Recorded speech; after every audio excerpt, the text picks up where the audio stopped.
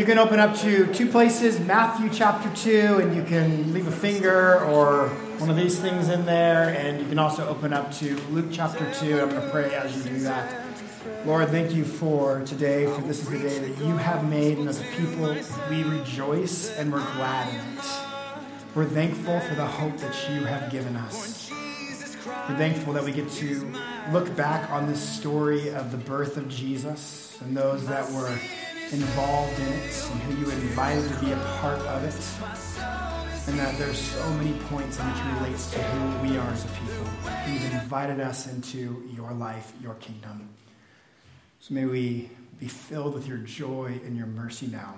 In Jesus' name, amen.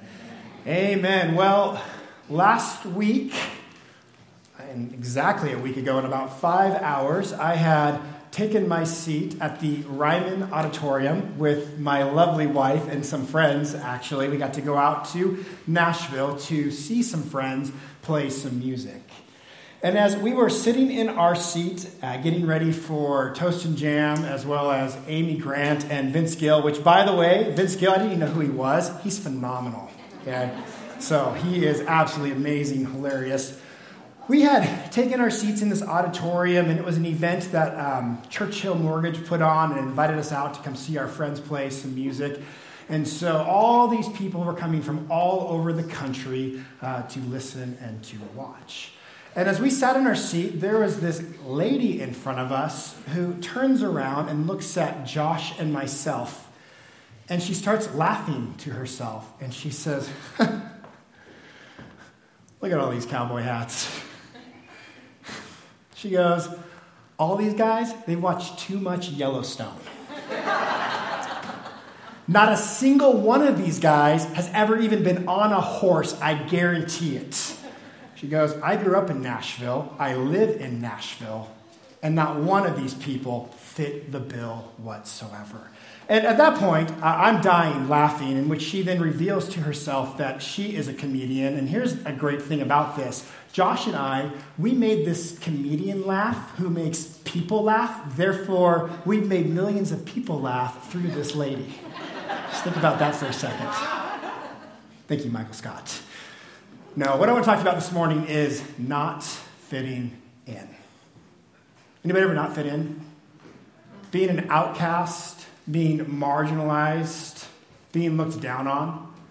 In our culture, in our society, what are things that make you not feel like you fit in? It's quiet in here. Maybe I'll start the ball rolling. Finances. I don't fit in when people have a lot or they have a little, and I feel awkward in that place. Vocation. When you're hanging out with your friends that fly planes and you preach the Bible. If you know, you know. That can be awkward. Race. I feel different and not invited in or involved. Or how about this? If you're not a parent and you go and hang out with a bunch of parents, that feels weird. And you don't have the same things to talk about. Or not being married when you're hanging out with a bunch of married people. Or language, the way you dress. Or knowledge, your education level, your skill level. And you can take any one of those and probably a host of other things. And in many of these social standings, at some point you can say, I have felt left out. I have felt like I don't belong. I'm not accepted. And some of it might be more extreme than others. I mean, you might be Dave Smith and wear a Denver Nuggets jersey to Redeemer's Church. And I will call you out till the day I kick you out. And you can feel a little awkward amongst all these handful of Blazer fans in here this morning. Or maybe you can think back to high school and you can look at the skaters and the jocks and then realize none of it matters because the nerds are going to be their boss anyways. Right? We can all feel like at one time or another we don't fit in, and some of it is more extreme than others, and we're not welcomed at the table. And here's why this matters. We all want to belong. Innate within our design, whether you believe in a creator who made you this way or not, you want to belong. In fact, Saul Levine, a name I don't expect you to know, but he writes for Psychology Today, wrote, "We humans are a social species, tribal by nature. We're given to gathering and communing in familiar groups." Hear that? We want to gather in groups that make us feel comfortable, essentially. Belonging, our capacity and need for empathy, compassion, and communication is in our DNA. Then he goes on to say the unfortunate truth. We, tribal humans, have a dark side. Ironically, also related to our social relationships. We are as belligerent and brutal as any other animal species. Our species, Homo sapiens, is indeed creative and loving, but it is also destructive and hostile. You don't need to look any further than what I would now call the cult classic of Mean Girls. Anybody shamefully ever seen the movie Mean Girls? Yeah, get those hands up. Lindsay Lohan, it's so sad I know this. She comes back from the village in Africa, and there's the pretty plastics over there in the high school hallways, and there's poor Lindsay on the outside, just wanting to do anything she can to either fit in or get back at them. It's like my trip to Nashville and the amount of flannel I packed to go there. And I even bought some new boots. All right, we got to fit in when we're there. And this desire to belong that's in with each and every single one of us leaves us asking ourselves a question that needs to be answered. If humanity is tribal by nature, we want to be around things that are familiar to us, we want to feel like we belong, is there any hope for humanity to change?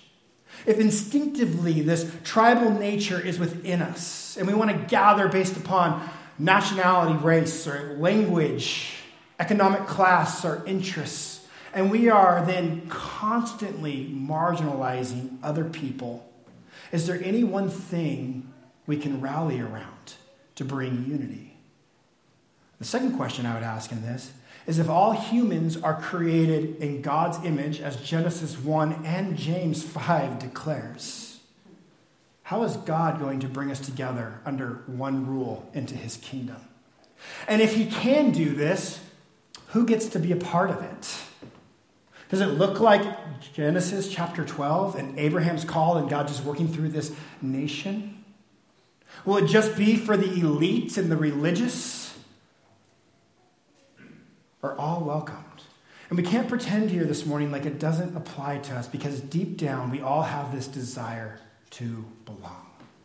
And so what we do is one of two things in culture. Apart from God, we'll either look at a grouping of people and we'll say, I like them, I want to be like them. So I begin to dress like them, talk like them, act like them, get educated like them in order to fit into a certain grouping of people. That is one way in which we find our belonging and meaning in the world around us. The other option is to completely go the opposite direction. It's the punk rock culture, right? And I'm going to be everything against whatever they stand for in order to get my identity and to feel like I belong in this world, this group of rejects and outsiders. And that's how people tend to function and operate. But I wonder, is there a third way in which we can have an individualistic identity as well as a corporate belonging? Because that's what we crave. God made us as individuals, yet he wants us to belong not only to him, but to one another. And so as we look at this morning, I think we find a lot of hope through three themes, two main stories. The first story we're going to look at and read is the wise men, or the Magi, who, by the way, if you have them around the nativity with baby Jesus and the shepherds, you need to move them about 150 miles away. That scene is not what that would have looked like. We're going to look at the shepherds, and then we're going to look at God's kingdom. And what we see in this passage, in these passages, is an invitation goes out to some very unlikely people, a very surprising guest list to who gets to know about this king of the Jews being born. So let's go ahead and read start with the Matthew story, chapter 2.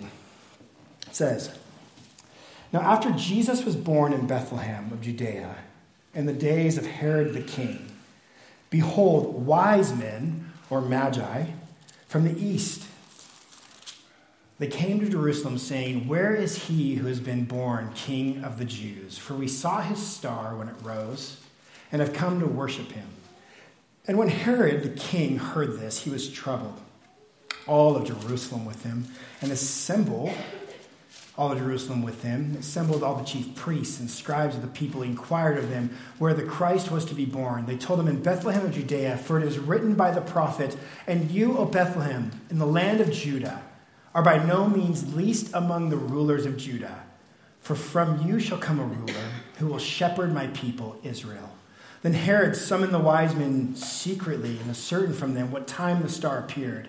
And he sent them to Bethlehem, saying, go and search diligently for the child, and when you have found him, bring me word, that I too may come and worship him. After listening to the king, they went on their way, and behold, the star that they had seen when it rose went before them until it came to rest over the place where the child was. And when they saw the star, they rejoiced exceedingly with great joy. And going into the house, they saw the child with Mary his mother. They fell down and worshipped him. Then, opening their treasures, they offered him gifts, gold, frankincense, and myrrh. And being warned in a dream not to return to Herod, they departed their own country by another way. This story gets highlighted in Matthew, and to be clear, it doesn't have any really literary connection to Luke chapter 2, except for the fact that these magi who are being welcomed into this magnificent moment of the life of Jesus is an invitation to a grouping of people who by Israel's standards would have been considered outsiders, would have been considered unclean. Let me give you just a little bit of a cultural take on what they were like. Ancient people, especially those coming from the region in which they would have come from, they studied the stars.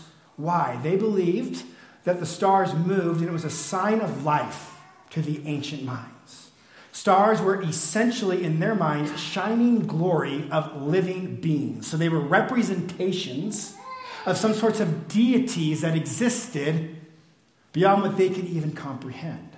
The stars inhabited the divine realm in the sense they existed off the earth, and they believed these divine beings lived far away from humans in remote places where human habitation was not possible. And the most remote places was that in the skies. So what they would do in this religion, this solar mythology, and it was common in the ancient world, carried into New Testament times, is they would study these stars, and as the stars moved, they would notice the seasons changed. A new star would come into existence, and they would think of it as a new deity being born. And so this was practiced in ancient culture.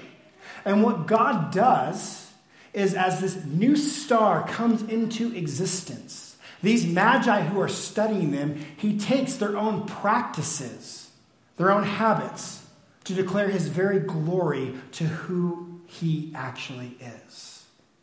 Very intriguing. In addition to that, there was a famous prophecy of Balaam that said, I see him, but not now. I behold him, but not near. A star will come out of Jacob. A scepter will rise out of Israel. So the whole role and purpose of these magi, these astrologers, as they studied the skies, as they studied the stars, was to see there's something new. We need to go there. We need to see what's taking place. The gods are revealing something to us. This was a known prophecy of Balaam to both Israelites, ancient Gentiles as well, Babylonians.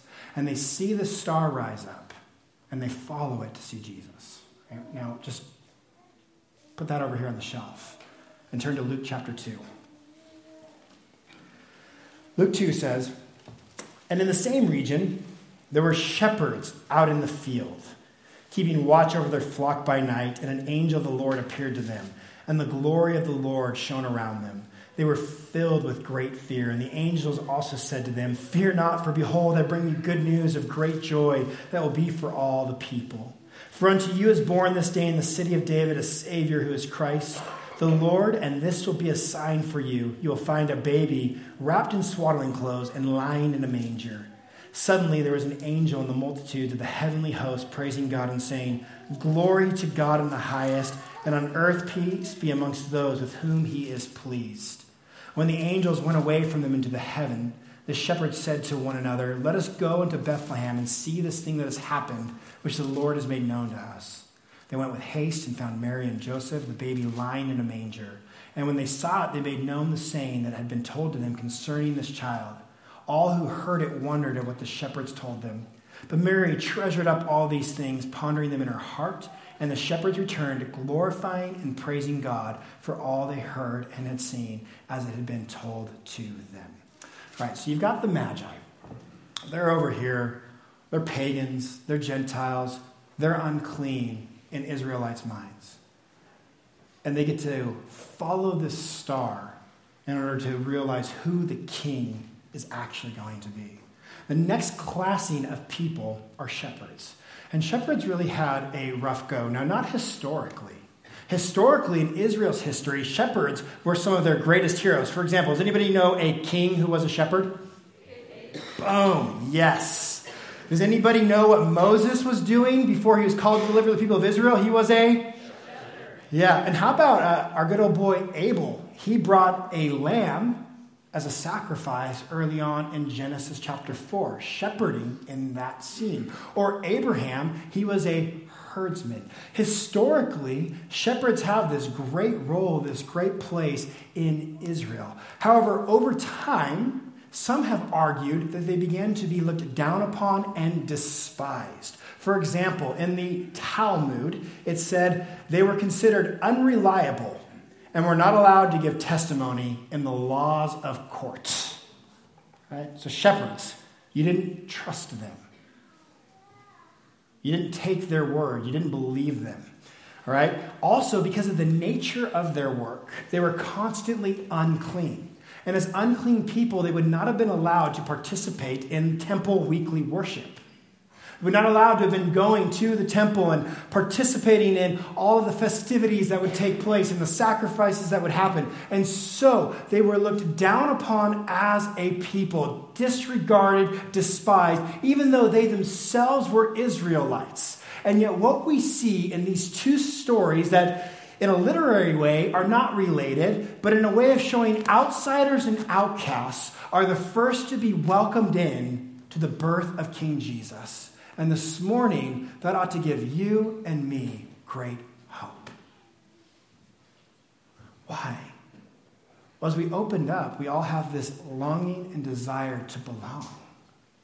We all feel as if there's just something great right out of our reach, and if we could just have it, if I could just be accepted, if I could just be redeemed, if I could just be reconciled, if I could just be made right. But who gets to do that? And religious systems of that day had all sorts of hoops that you would have to jump through, sacrifices that you would have to make, rituals and traditions that you would have to participate in.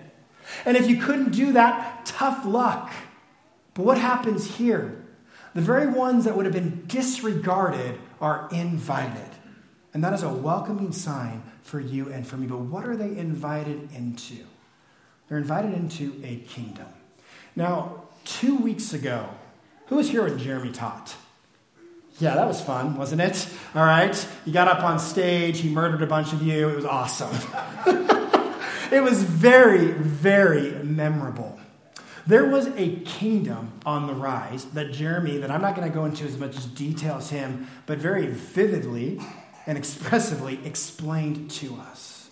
It was spectacular, actually. It was the Roman kingdom. It was advancing. It was filled with different people groups. It was spreading across the known world. It was inclusive in the sense that if you had a god that you worshipped, bring him on in. Your temple, bring him on in. We'll add him into the pantheon of gods that we all serve.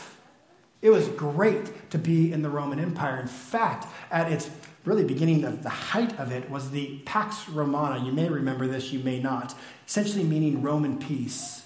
It was a period of relative peace and stability across the Roman Empire, which lasted 200 years. Beginning with Augustus from 27 BCE to 14 Common Era, or AD, after death. After death. The aim of Augustus and his successors was to guarantee law, order, and security within the empire, even if it meant separating it from the rest of the world and defending or even expanding its borders through military intervention, and conquest. Rome was a force to be reckoned with. Rome was this mighty, great kingdom. But we all know the truth and how it came into existence. Bloodshed, fear, war, pain, suffering. That is the kingdom that is on display that Jesus is being brought into. And there was a common question amongst all of the residents. Is there a king that can unify us? Is there a king that can save us? Is there a king that can rescue us? And what the Gospels do so well at is portray this King Jesus up against this Caesar Augustus or Octavian. Really intriguing. I just want to do a brief history on this just to catch you up to speed. Caesar Augustus, was not his name. His name was Octavian. And he was as you may remember if you were here a few weeks back, the adoptive son of Julius Caesar. Augustus was more of this title, and it meant exalted and sacred. What do you think this guy thought of himself? He thought he was great, didn't he? Call me exalted. Call me sacred. I'm important. It carried religious significance, and he was trying to deify himself. Historian Durant, on the title Augustus, wrote this: hitherto, love it, the word had been applied only to holy objects and places, and to certain creative or augmenting divinities. Applied to Octavian, it clothed him with a halo of sanctity and the protection of religion and the gods. Right? So this guy thought a lot of himself. This is important too. And I'm going to read this straight to you from some history. An important part of his strategy involved religion. The emperor of Rome was already the most powerful man on earth, but that wasn't enough. Augustus wanted a piece of heaven too. He was determined that his people would see him as their supreme spiritual leader. Roman religion had many gods and spirits, and Augustus was keen to join their number as a god himself. This was not unusual. Turning political leaders into gods was an old tradition around the Mediterranean. There was also precedent in Roman history. Aeneas and Romulus, who had helped found Rome, were already worshipped as gods. Now, who's heard of Halley's Comet? Okay. This plays into his story. Aside from their many gods, Romans were deeply superstitious. So when Augustus was handed a huge piece of luck, he took advantage of it. Early in the reign, Halley's Comet passed over Rome, and Augustus claimed it was the spirit of Julius Caesar entering heaven.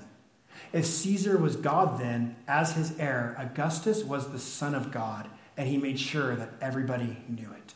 This is the world that Jesus is being brought into. Promoting himself as the man who would return Rome's past glory, Augustus claimed that only by restoring the traditional values that first made Rome great could he hope to make it great again.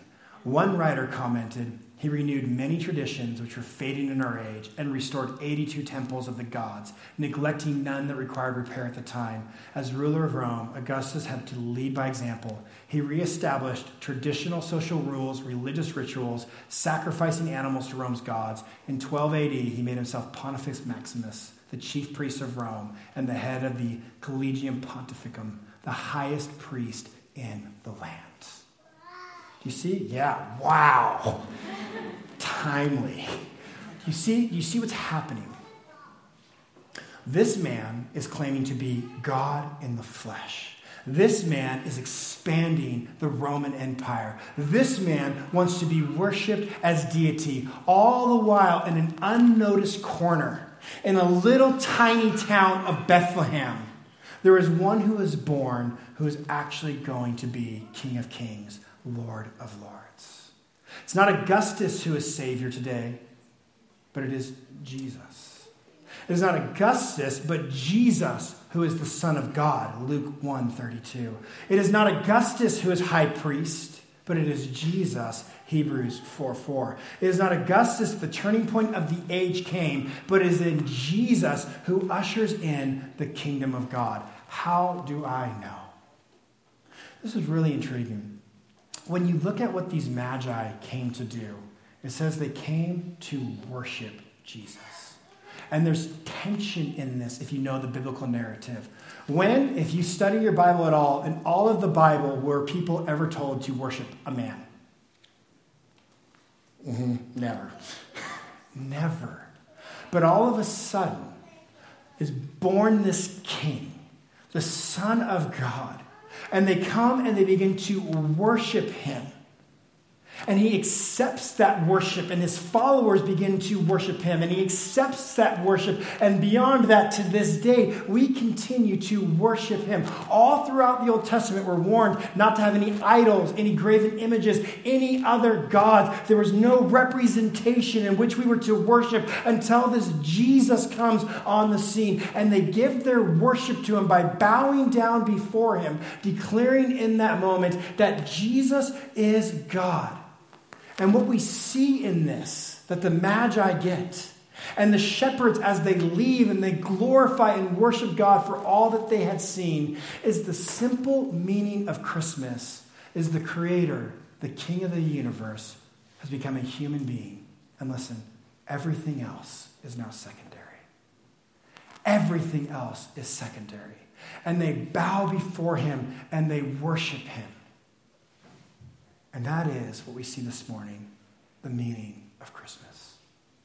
As we anticipate the second return of Jesus and look forward to that, as we look back on the first coming of Jesus, we see this welcoming in of outsiders, an invitation extended. Do you feel like you don't belong? Church, I mean this. Do you feel like you're on the outside? Do you feel like on society, there's just been this thumb of oppression pushed down on your soul?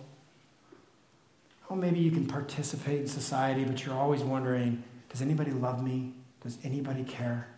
The story of Christmas is a beautiful invitation to the outsider, to the marginalized, and to the outcasts.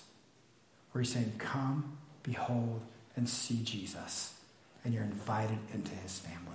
What a wonderful, beautiful truth and reminder for every single person here this morning. Let's pray. Father, thank you for the invitation to come. To behold you, Jesus, our King. It doesn't matter our background, our past, our problems, the wrong we have done, the wickedness we've been involved in. You welcomed us in and made us a part of your family. And I pray this morning that we respond to that good news and we rejoice in it. And we worship you because of it. For we have no other option but to bow down and declare you as Lord. So be with us as we respond now, as we worship you in Jesus' name. Amen. Amen. If you guys would all stand with me. We're going to sing a couple of songs here this morning in just response to actually worshiping God as the Magi did. In response, as the shepherds, they walk away and they glorify God. I'm going to invite you, if you're a follower of Jesus, to the table this morning. Grab communion. I'll come back up here after the second song and we'll pray over communion, and then we'll have one other song after that. There's an offering box there in the back to give to what God is doing here at this church. But I want you to know you are welcomed here into his family, into his kingdom, no matter your background, no matter your past. It's not worse, trust me. And he says, come, bow down,